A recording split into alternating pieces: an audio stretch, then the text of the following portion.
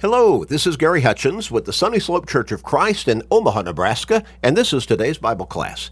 A short Bible study, about 13 minutes or so, every single day of the week, 7 days a week, keeping us in God's Word and helping us to stay strong in our faith, because faith comes by hearing the Word of God. Romans 10 and verse 17.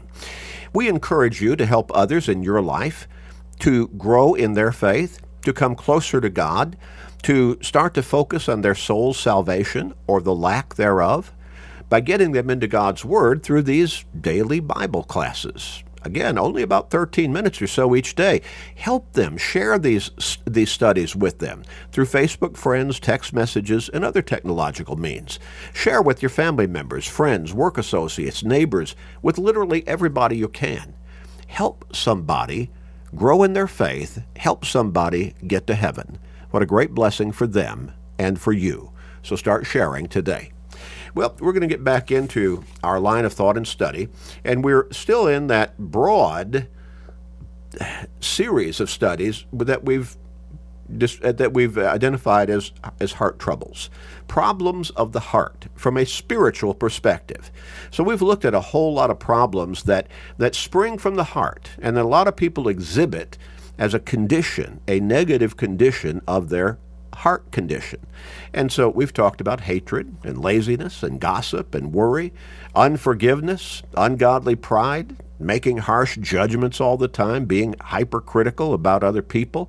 We've talked about anger and fear. And in this particular section, we're talking about weak faith. Weak faith. Now again, the Bible teaches faith from three different aspects.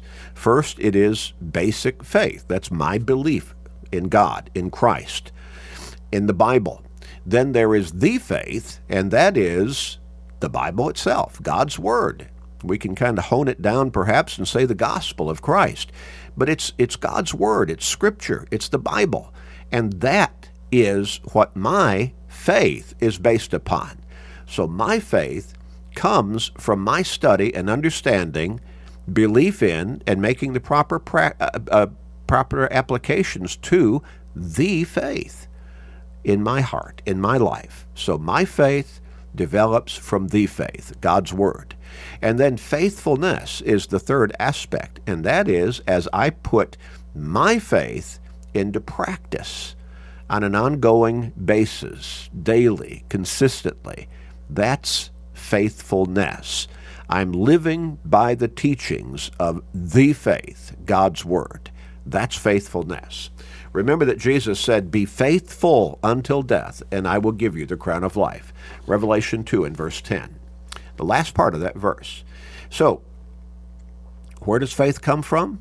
It develops as I study God's Word, I understand it, I believe it, and I start to make the proper applications to my life.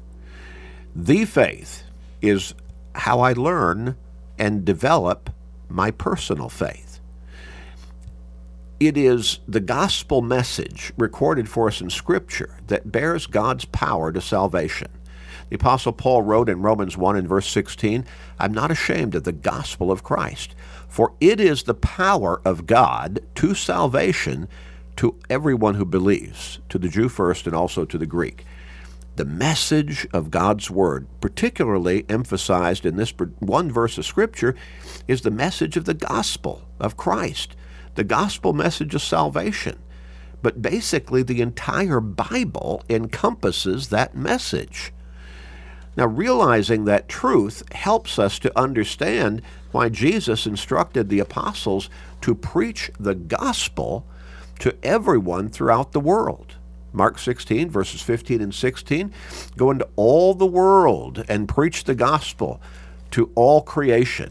He who believes and is baptized shall be saved. He who does not believe shall be condemned." See? Preach the gospel. God's Word, and he who believes, who develops his own faith, and is baptized, puts that faith into action through obedience to what he has learned from the faith, God's Word. That person, in his faithful obedience, comes to salvation in Jesus Christ. In 1 Corinthians chapter 1 and verse 21, the Apostle Paul wrote along this line, "In the wisdom of God, the world through wisdom did not know God, It pleased God through the foolishness of the message preached to save those who believe. Now, what is the message preached that we're to preach? The faith, God's Word. So, indeed, the Scriptures themselves state their divinely guided purpose, for God having guided the inspired writers to write them down for us. And when we read the Scriptures, we're not reading the word of the writers, we're reading the word of the author, God Himself. In Romans 15 and verse 4, we read this: whatever things were written before were written for our learning, that we, through the patience and comfort of the Scriptures, might have hope. Again, Romans 15 and verse 4. And what about this? Now all these things happened to them as examples, and they were written for our admonition, upon whom the ends of the ages have come. 1 Corinthians 10 and verse 11. We understand about Christ being our Savior through the things written about Him as our Savior in Scripture. John chapter 20, verses 30 and 31. What did John the Apostle write as he was bringing this gospel account to a close? John chapter 20, verses 30 and 31. What did he say? Let's read that. And truly, Jesus did many other signs in the presence of His disciples, which are not written in this book. Jesus did a whole lot of things that have not been recorded in Scripture. God had the gospel accounts record what we needed to know to develop our faith in our Lord and Savior Jesus Christ. John goes on in verse 31 and he says, but these are written that you may believe, have faith, that Jesus is the Christ, the Son of God, and that believing you may have life in His name, as you put your faith into action through faithfulness. John later wrote in 1 John 5 and verse 13, these things I have written to you who believe in the name of the Son of God, that you may know that you have eternal life, and that you may continue to believe in the name of the Son of God. Again, 1 John 5 and verse 13. Okay, so that's where faith comes from.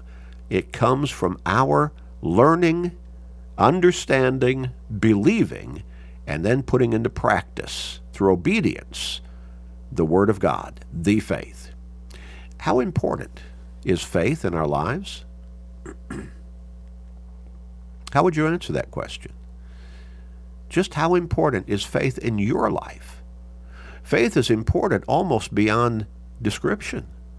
Think about the numerous ways that faith is crucial to our spiritual and therefore to our eternal well-being. Now first, we come to salvation by faith. The Apostle Paul states, for by grace you have been saved through faith, and that not of yourselves, it is the gift of God. Ephesians 2 and verse 8. Further, we read in his letter to the Romans that if you confess with your mouth the Lord Jesus and believe in your heart that God has raised Him from the dead, you will be saved.